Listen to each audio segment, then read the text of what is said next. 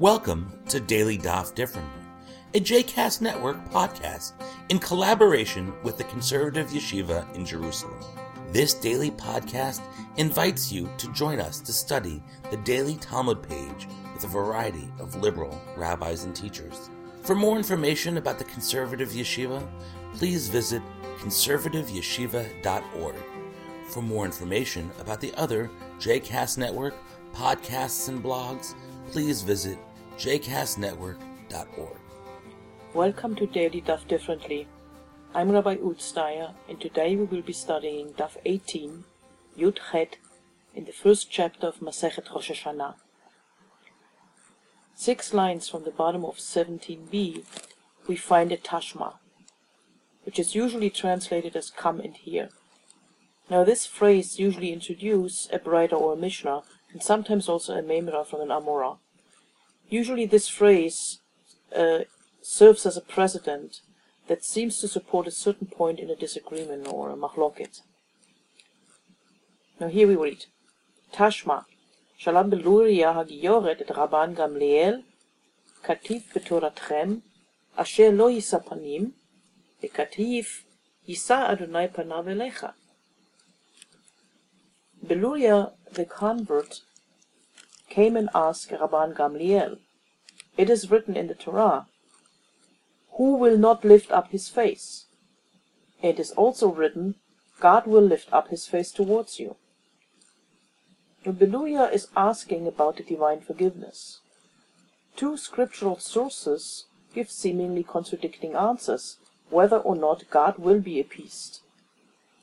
Not only is Beluria knowledgeable enough to quote scripture, she understood how these verses relate to the Midot. The description here is quite fascinating. We have a woman who we actually know by name, which doesn't happen that often.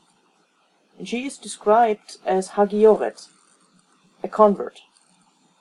Now Beluria here approaches nobody else but Rabban Gamliel and asks him a rather advanced question on scripture, which indicates that she was learned enough to pick up on this contradiction between the 2 verses. Rabbi Yossi HaKohen, who is present at the moment, joins in the discussion, and he answers her in a very respectful way. Rabbi Yossi HaKohen takes her question seriously and comes up with an answer illustrated with a parable. So this is a parable he uses. A man lent money, and the lender swore by the life of the king to repay in due time. When the loan period expired, he couldn't pay, and so he went to the king to be excused from his promise. The king replied, "Well, I can excuse the wrong done to me, but you have to go to your neighbor who borrowed your money and receive forgiveness from him. Hachanami, kan be'avarot shebein adam lemakom, kan be'avarot shebein adam lechavero." So Rabbi Yossi explains that one verse refers to offenses committed against God, and the other to offenses committed against other people. Rabbi Akiva taught that one verse refers to God's attitude before the Gzadin, and the other verse to God's attitude after Gzadin. But, adds the Gemara, both is in the case of an individual. But the Gemara continues and points out that there is a difference in opinion between Tanaim. Detanya Haya Rabbi Meir Omer. 2 people fall ill with the same disease, or 2 people commit the same offense and are brought to court. Yet one recovers and the other doesn't. One is released and the other sentenced to death. Why? Because, the Gemara says, one prayed and was heard, and the other prayed and was not heard. Ze hitpalel v'ne'aneh, v'ze hitpalel v'lo ne'aneh. Interesting here is the nuance that it isn't a question of a person praying and the other not praying. No, both were praying, but only one person was answered. So prayer is not portrayed as a miracle cure. prayer might or might not be answered. So what was the difference between their prayers? After all, it cannot be that this is purely random. In the world of the rabbis, that is unthinkable, so there must be a reason. So they say, Ze hitpalel tfilah shlema, ne'aneh.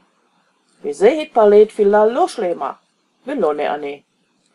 One of them was praying a shlema, or whole prayer, and the other wasn't. What does shlema mean here? Now Rashi explains that tfilah shlema refers to prayer done with pure and proper kavanah. But we are still talking about the case of individuals. But the Gemara now returns to the case of the community. But is it really the case that the Gzar Din de Tzibur can be overturned? It asks. We have a text from Jeremiah that seems to say otherwise. Wash your heart clean of wickedness. And another, also from Jeremiah, though you wash with natron and use much lye, your guilt is ingrained before me, declares the Lord God. This clearly indicates that one text applies before Gzar Din, and the other verse to after Gzar Din. Indeed, a good way of reading the text, in which case it seems as if communal repentance cannot uproot the final decree once it is passed. We now need to reconcile these two psukim with the statement in our Gemara that repentance by a community still has the power to overturn the din. Lo idi vi idi la'achar Gzar Din. Both psukim refer to after Gzar Din. Velo kasha. And there is no contradiction. One case talks about a Gzar Din that carried with it an oath, and the other a Gzar Din that didn't carry with it an oath. Now we have something to rely on because we have actually a teaching of Rabbi Shmuel Bar Ami in the name of Rabbi Yochanan. Minayin the Gzar Din sheyesh imo shvuah she'eino nikra. From where do we know that a Gzar Din that comes with an oath is not rescinded? Well, from the book of Samuel, chapter 3, verse 14. Assuredly I swear concerning the house of Eli, that the iniquity of the house of Eli will never be expiated by sacrifice or offering. Now this could be the end of the discussion of whether repentance can overturn a decree in the case of the community. Thankfully, Rabbah, who is a close reader of text, comes and teaches, Bezelvach ubemincha eino mitchaper, aval mitchaper betorah. Right, because the verse quoted in Samuel actually refers to sacrifices and offerings. They will not bring expiation to the house of Eli. But Rabbah said, engaging in Talmud Torah, on the other hand, can. What follows now is interesting. Abaye is not happy with Rabbah's teaching. Abaye says, Torah study alone will not gain expiation. On Daf 16 we remember that we studied about the things that can tear up a decree. Tzedakah, tza'akah, shinoi Hashem, shinoi ma'aseh. Abaye adds, Bezevach ubebincha eino mitchaper, aval mitchaper betorah ubikvilut chasadim. Torah study and charitable deeds together can expiate. We can relate the two, Torah and Gemilut Chasadim, to Shinoi Ma'aseh, changing one's behavior, both in the way one thinks, through study, and the way one acts, through deeds, in such a way that it constitutes true repentance, and by change of behavior prevents from continuing in the old ways. The Stama comes and informs us that Rabbah and Abaye both were from the house of Eli. Rabbah, who studied Torah, lived 40 years, and Abaye, who both studied Torah and did charitable deeds, lived 60 years. Proving both points that it is possible to expiate even the Gzar Din with oath against the house of Eli through Torah and Gemilut Chasadim, but that both together are the most effective way. The Gemara then ends with an assurance that there is always a possibility to rescind the final sentence that was passed on the community if and when the community repents. I hope you've enjoyed today's episode of Daily Daf Differently, and that you'll join us again tomorrow for a new page. The music at the open and close of this episode is Ufros from the Epichorus album One Bead, available on Bandcamp, iTunes, and Spotify.